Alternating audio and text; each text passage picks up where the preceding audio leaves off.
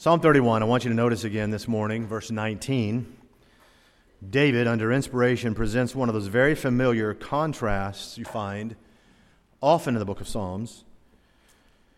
It says in verse 19, "Oh, how great is thy goodness, which thou hast laid up for them that fear thee." The word's laid up, by the way, don't just mean laid away, as in stored up. It actually also includes stacked up. It's like layer upon layer.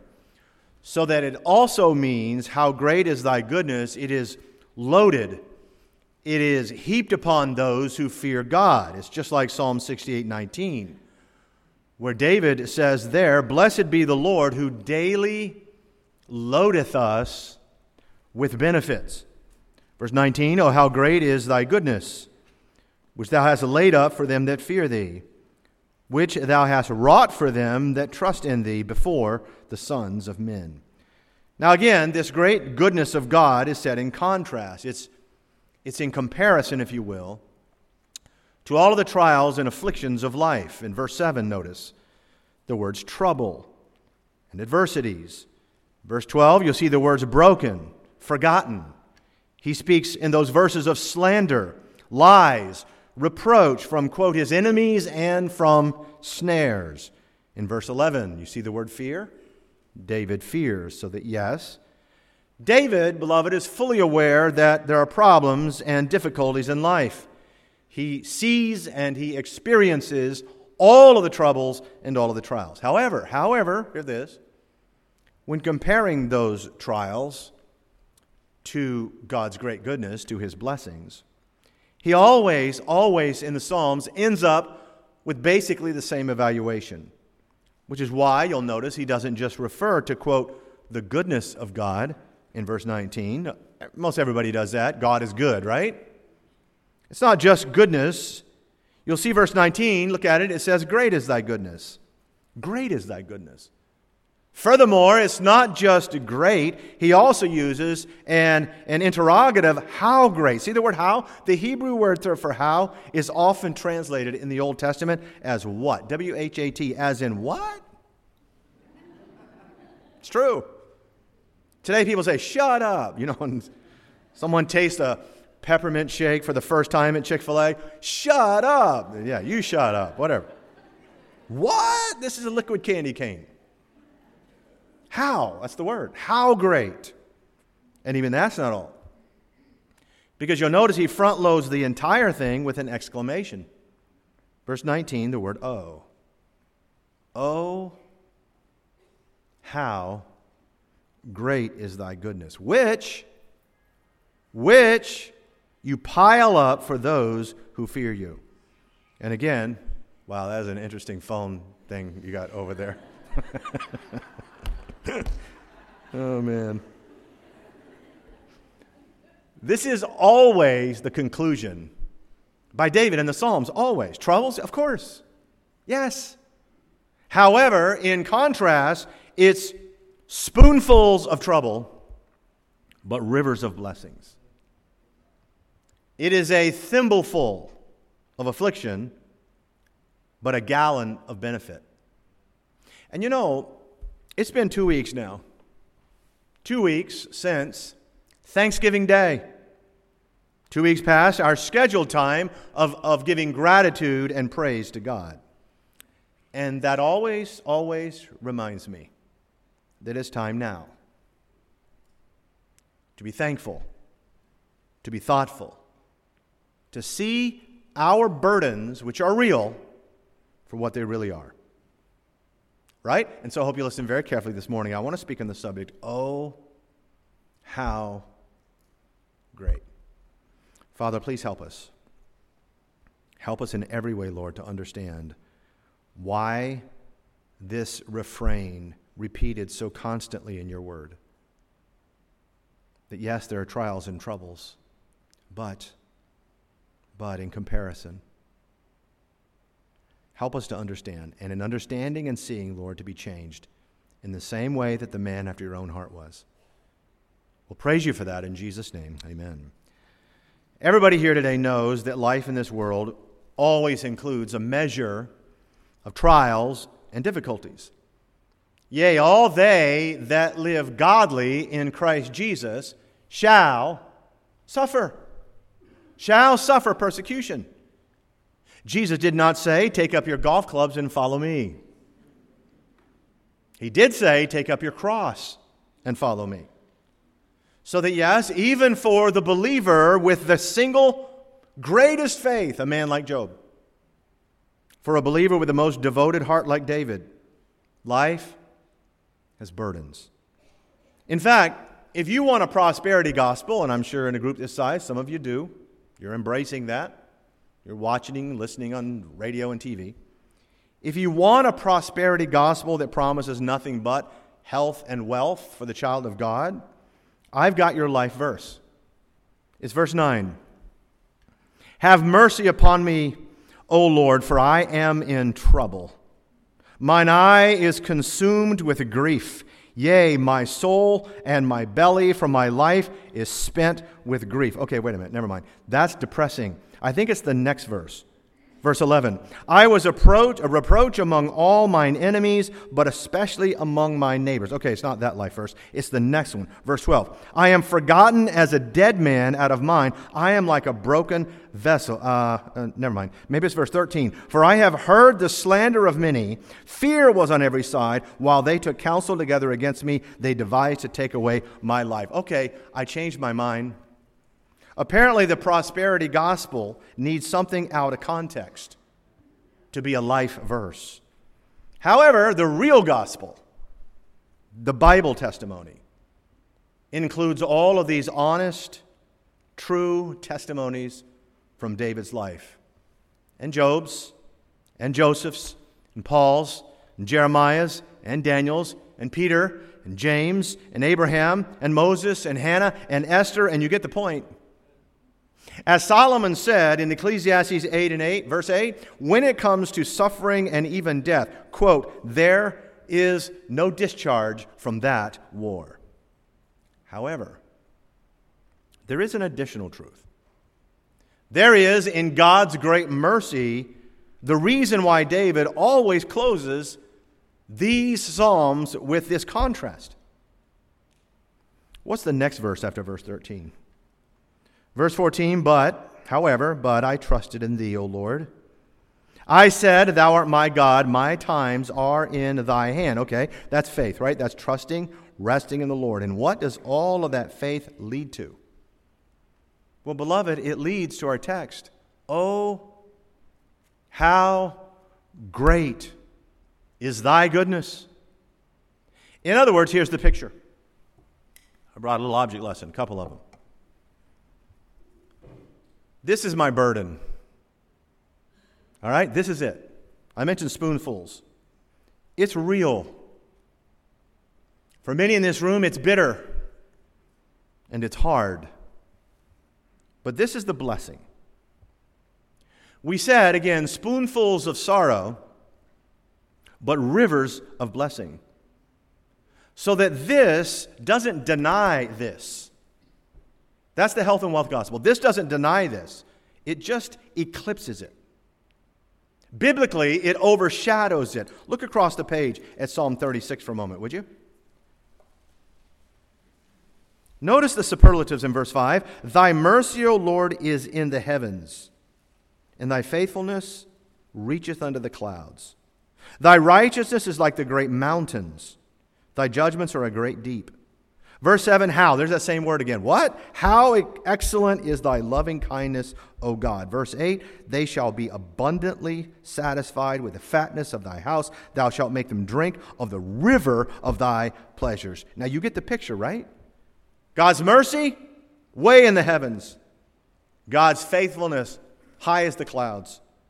God's righteousness, like the mountains. His judgments, deep as the ocean. His loving kindness, how excellent.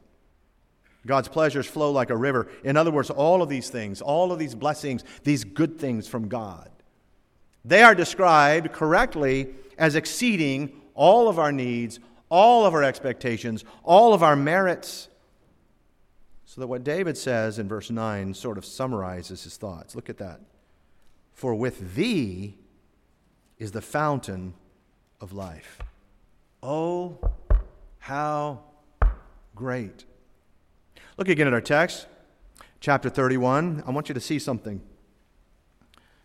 In Psalm 31, verse 7, it says, I will be glad. Wait a minute. Verse 6 says, I hated them that regard lying vanities, and the rest of the verses we read that are not very good life verses for prosperity. Yet he says in verse 7 in the middle, I will be glad and rejoice. I will be glad and rejoice in thy mercy, for thou hast considered my trouble. Thou hast known my soul in adversities. He knows about them. The Bible says that he considers them. Now wait a minute. I will be glad and I will rejoice. So that you see this? Before, after, and in the midst of all of this testimony of trials and afflictions, David says, I will have gladness. He says, I will have joy. How? By trusting, by seeing the truth. Okay, so here's the question. How is it? Why is it that this is bigger than this? How is it that some believers in this room right now see all of their blessings and the good things as big and their burdens as small? Three things. The first thing you'll notice, number one, is that the good outweighs the bad. His goodness is greater than all our groanings. You see, David's groanings in the first verses of this psalm that we read a moment ago or referred to, folks, those are real. They're absolutely real in your life as well. But what verse 19 means is that God's goodness is not only real, it is generous. It is everywhere. It is loaded. It is stacked up. And as far as the eye can see, God is good to you and me. But Pastor, my financial problems. My financial problem right now is bigger than my financial blessing. Okay. Let's stipulate that. Let's say that that's true in your life as a comparison, however. Do you know how unfair that is? Do you recognize how wrong and mistaken it is to only hold up your financial burden against your so-called financial blessing? What that basically does is reverse it. You're reversing reality in the face of God. The burden becomes larger than the blessing, which for a believer is not true. It is never the truth, and Christians are followers and children of the truth. Let me put it this way. If you're struggling today financially, then don't just measure that burden against a financial blessing. No. You measure it against the entire river of God's goodness and blessings. Faith says, I'm struggling to make my house payment, but I already have a house eternal in the heavens. My table is full. My health is good. My sins are forgiven. I live in a free country. I'm loved eternally by my Creator. I have the Scriptures. I have the Holy Spirit, the local church, healthy kids, air to breathe, water to drink. Never pine for a single blessing you don't have so that you're oblivious to the multitudes of blessings that you do have. But Pastor, inflation. I know. We went and watched the kids at the mall singing. What a blessing that was. And afterwards, Ben said, I want to go home and have some scrambled eggs. So I said, okay. We stopped at Publix. Man, eggs are $6.50 a dozen. I mean, they were $1.50, right? Just hours ago, it seems like. So I stared at them. I'm like, wait a minute, is that a mistake? I said, okay, in my mind, that's 55 cents an egg. I use 3 eggs for Ben, and so that's $1.65 for dinner. And then I thought, I truly am in the company of the martyrs. I too bear in my body the marks of the Lord Jesus. Inflation. Actually, I bear in my body the marks of Santa Claus. Amen. Whatever. Can you believe peppermint shakes at Chick-fil-A are $4.89? That's outrageous. I know, right? I'll take 4. I'll take 6. You can afford it. Actually, what's outrageous is 700 calories for one shake. which is actually a bargain. 700 calories, $4.89, your entire day's intake you need right there. Can I remind you that the good in your life as a child of God always, not sometimes, it always outweighs the bad. Let me put it to you this way. I see Pat Morrell back there, little brother Pat. A few years ago in this pew right here where the Frosts are seated, we had a mother and a son from Guatemala. Her little boy had no arms. One of the tragedies in Guatemala are the exposed electrical wires that so many children grab a hold of, and they will lose their hands or their arms or their entire lives. In this case, when her son, her little boy, grabbed a hold of those wires, his mother instinctively grabbed him to pull him away, and she lost the use of both of her hands. So that made it very hard for her to care for her son, who now has no arms. And Brother Pat back here helped to get them to the United States so that she could have surgery on her hands by a very kind doctor. The boy, that little boy, was a joy to behold.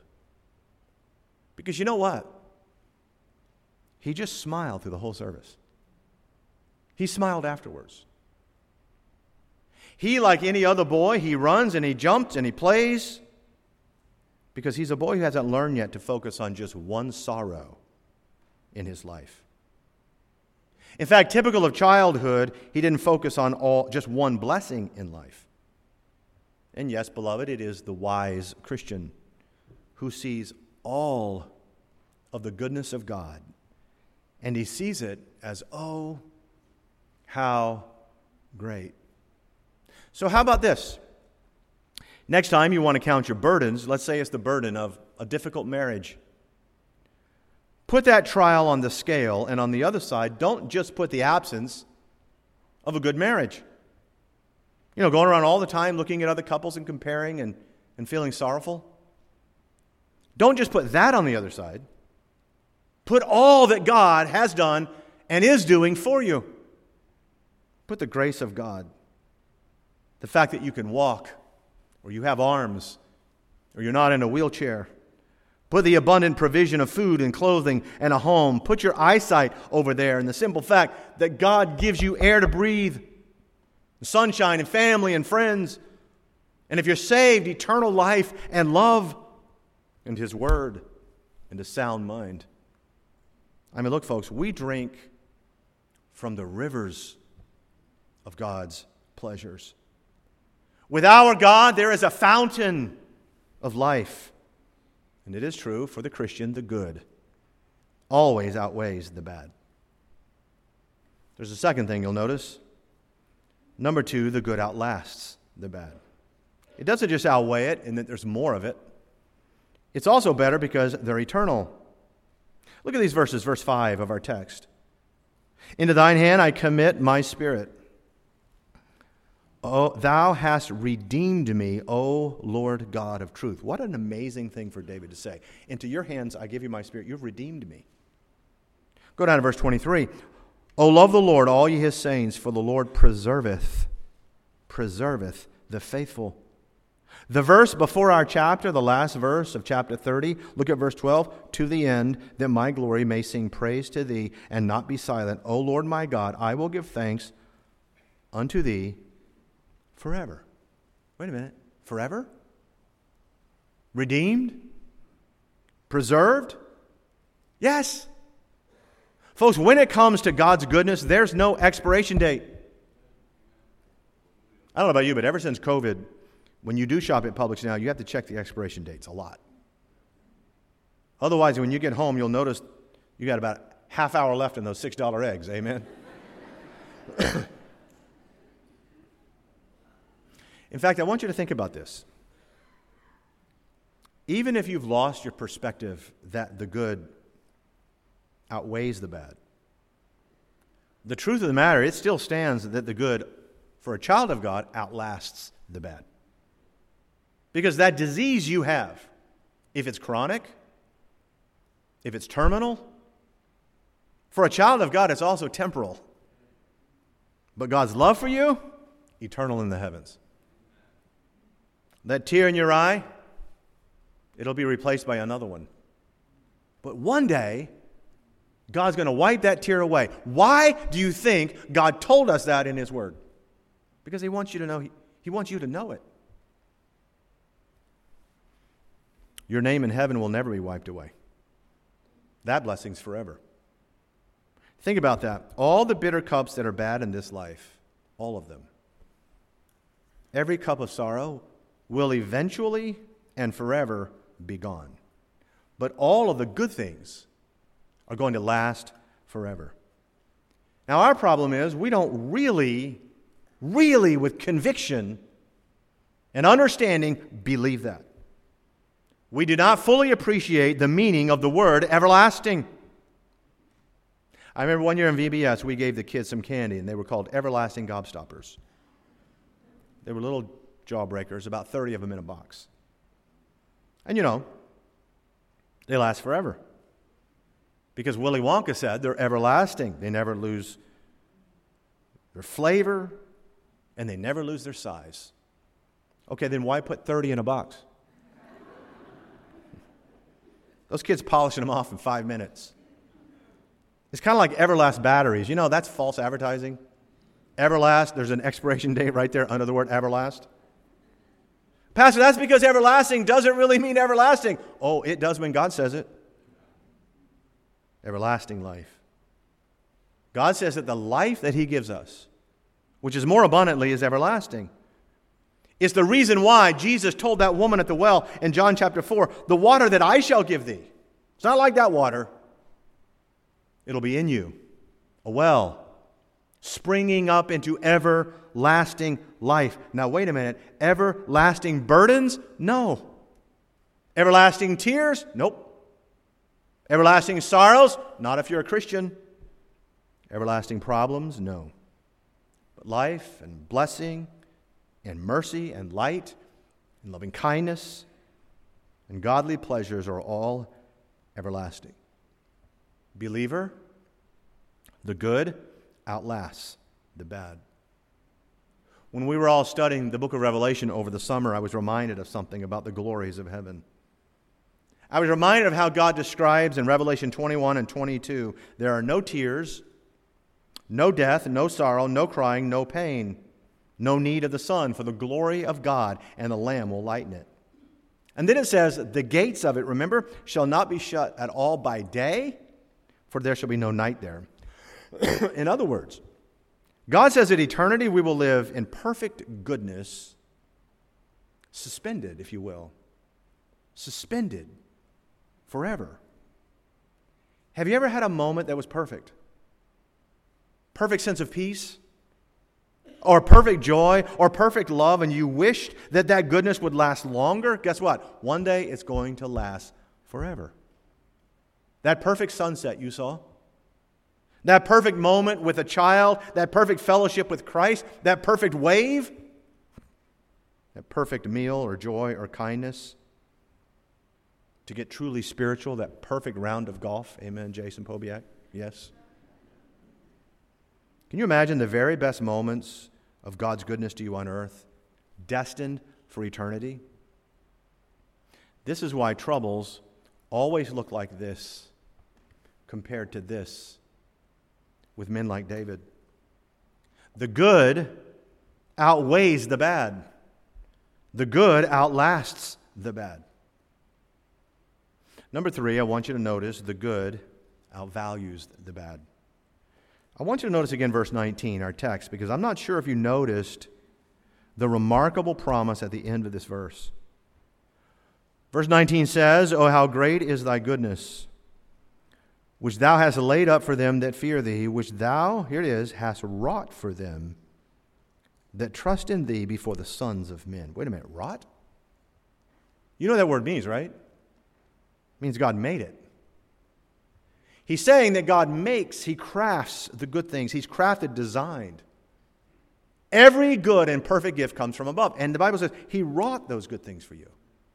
By the way, notice it says He wrought His goodness for them that trust him and what? Before the sons of men. God is good to you in part so that others can see his goodness in you and glorify God. And yes, anything that God makes far outvalues what trouble or burden that life or Satan makes. Pastor, my neighbor did this to me. My neighbor said this. Okay. Trust God, which means love your neighbor. You don't have to like him, but love your neighbor. That's the command. And then he'll do this. He'll have you see this and not this. Look at this and not this. His blessings always outvalue the burdens. In fact, the word wrought reminds me that with God, our God, He makes all things work together for good. Oh, how great. This is why David said in Psalm 34, a couple chapters ahead, "Oh, taste and see that the Lord is good." He just invites people, try my goodness. Taste and see that the Lord is good. You know, the computer in my office is constantly trying to get me to upgrade certain software. And you are too, probably getting these pop-up requests. I'm always getting them, then, it goes sort of like this: do you want a newer version? And it'll say, remind me later, yes or no. Well, if you hit no, it never just goes away. It goes to another more ominous button to click. Are you sure? And then you literally have to click on yes, I miss out. I want to miss out. Or yes, decline. I don't want to have friends the rest of my life. Or yes, I want leprosy. Yes, I just want you to stop this.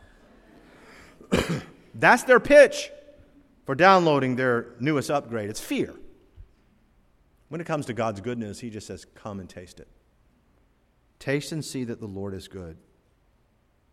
Because His good always outvalues the bad.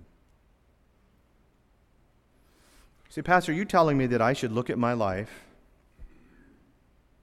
as a Christian, and in the face of all of my struggles, and in the face of all of my trials and afflictions and tears, I'm supposed to look at my life and see the good in my life as this, as compared to the bad as this? Are you saying that constantly I go around, is that Pollyannish? Constantly I go around just looking at the good and the blessings and counting them? No, I'm not saying that. What I'm getting from the text, to be honest with you, is that when we compare life's burdens and trials to God's blessings, His goodness looks more like this. Oh, how great is thy goodness. When upon life's billows you are tempest-tossed, okay, you are. When you are discouraged, thinking all is lost, count your many blessings. Name them one by one. Because even Paul says, look, our trials and our afflictions, which are but for a moment, are not worthy to be compared with the glory that shall be revealed in us. Our heads are bowed, please, and our eyes are closed and no moving.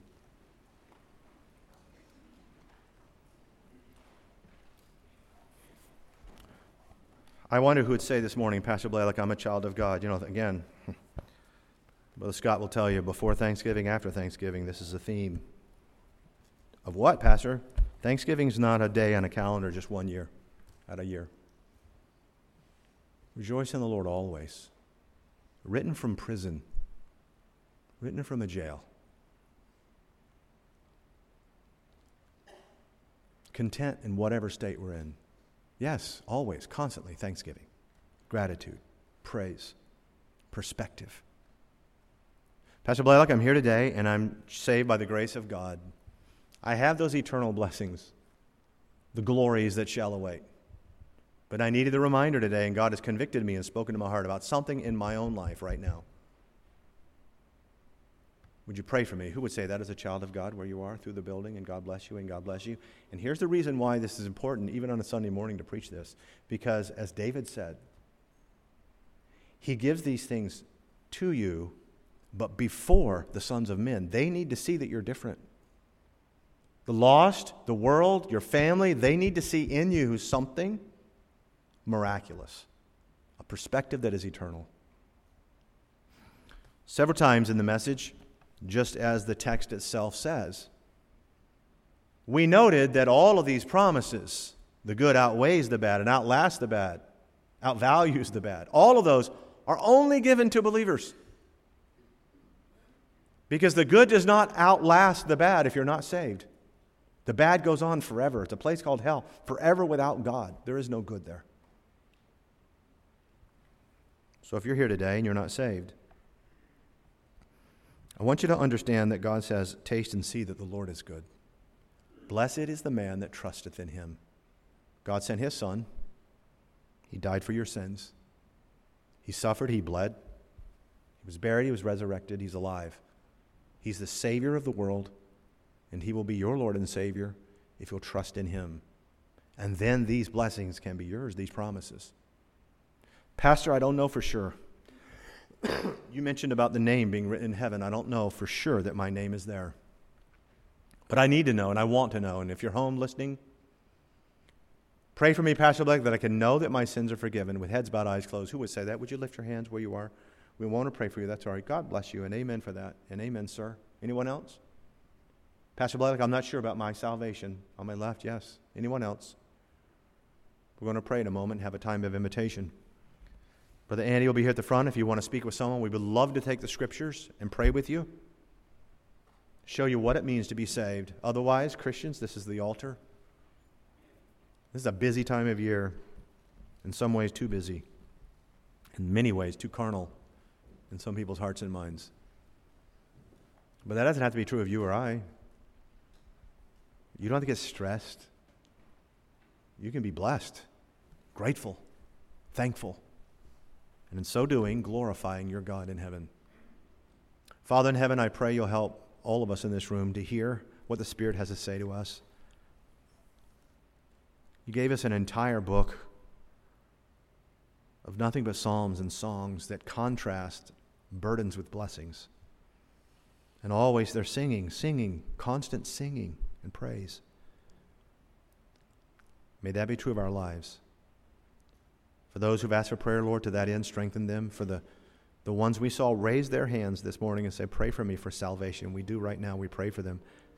They will open their hearts to Christ and be saved, trusting only in him for their salvation. Be glorified by the invitation, please, in Jesus' name. Amen. On behalf of everyone at Beacon Baptist Church, we thank you for joining us today. Our prayer is that your heart and life has been impacted through the biblical truths of this message. If you have questions or would like more information, please contact us through our website at beaconbaptistchurch.org. That's beaconbaptistchurch.org. May the Lord bless you.